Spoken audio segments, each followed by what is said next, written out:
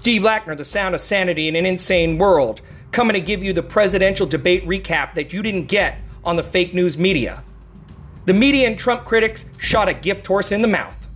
The endless criticism of Trump interrupting had Trump totally change tactics, and he showed that he could. He came across more composed, not just compared to last time, which wasn't difficult, but compared to Biden. Biden soon enough lost that famous white-tooth grin and started scowling and grimacing, rambling and stuttering in response. Biden didn't lose the debate, no, I'll admit that. In fact, he couldn't, so long as he made no major senile flub and stayed above water. He was treading. But Trump had the upper hand, clearly. Trump was presidential and off the cuff. Biden was angrier and clearly more scripted. So Biden walked into the biggest right hook of the evening when he said he wants to end the oil industry. Bam! Trump's jab was more subtle than usual. It was perfect. Ooh, pay attention to that, Pennsylvania, Texas, Oklahoma. Nailed it! Biden had no answer on the Hunter emails except deny, deny, deny.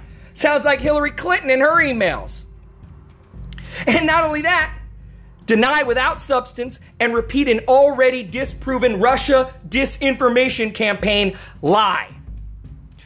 Trump went after the black vote without patronizing black voters. He went straight to his record and laid it out for the public and for the black community convincingly. He even had Biden admit that Biden's 1994 crime bill was a mistake. Biden said it. Even on what should have been the strongest Biden moment, separating kids from illegal parents, Trump shot back with, "Who built the cages? Who built the cages, Joe? Who built the cages?"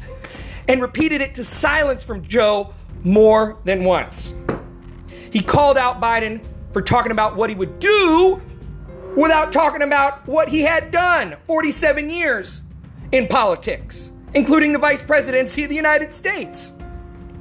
When Biden avoided a question by talking about the dinner table, it was perfect. It was hilarious. Trump's response about a typical politician talking about dinner tables to avoid answering questions was spot on and had me laughing. The objective journalists, commentators, quote unquote objective, quote unquote journalist. No wonder it's so hard to get those words out of your mouth. There's no such thing. This ABC, NBC, CBS, I watched them after the debate, the alphabet soup fake news, and that's what they are. These commentators, so-called, basically DNC talking heads, George Clintonopolis, right afterwards, immediately went into stand your ground mode and declared Biden a winner. It was so patently disingenuous to any middle-of-the-road voter. Who do you believe, they were asking, the fake news or your lying eyes? This in-the-tank yellow journalism sickens the average voter. It sickens me. It sickens you. You know what I'm talking about. You have to turn it off because you can't stand it. It's starting to feel like we're turning a corner, my friends. And here's the good news in MAGA versus Sleepy Joe. I feel like it's 2016 again, and I don't think I'm alone. They're going after the tax returns. Just like last time, 4 years ago, even though it didn't stick. There's no secret China bank account. It's right there in IRS records. What secret? The media is repeating itself by circling the wagons around the Democrat candidate, their candidate, no matter how phony it comes across. And it is phony, and it is fake. They're once again telling the American people that the Democrat is a shoo-in, which doesn't feel like the gut truth to so many voters. Is that what your gut's telling you? That this is a Biden landslide coming? The media's partisan shenanigans while feigning their straight faces plays right into Trump's self-portrait. Just like before, just like 4 years ago, Trump versus the world. The silent Trump voter once again seems to be yet again going unaccounted for. Hell, the country is now, just like it was 4 years ago, talking about crooked Democrat emails, and the Democrat candidate corruption.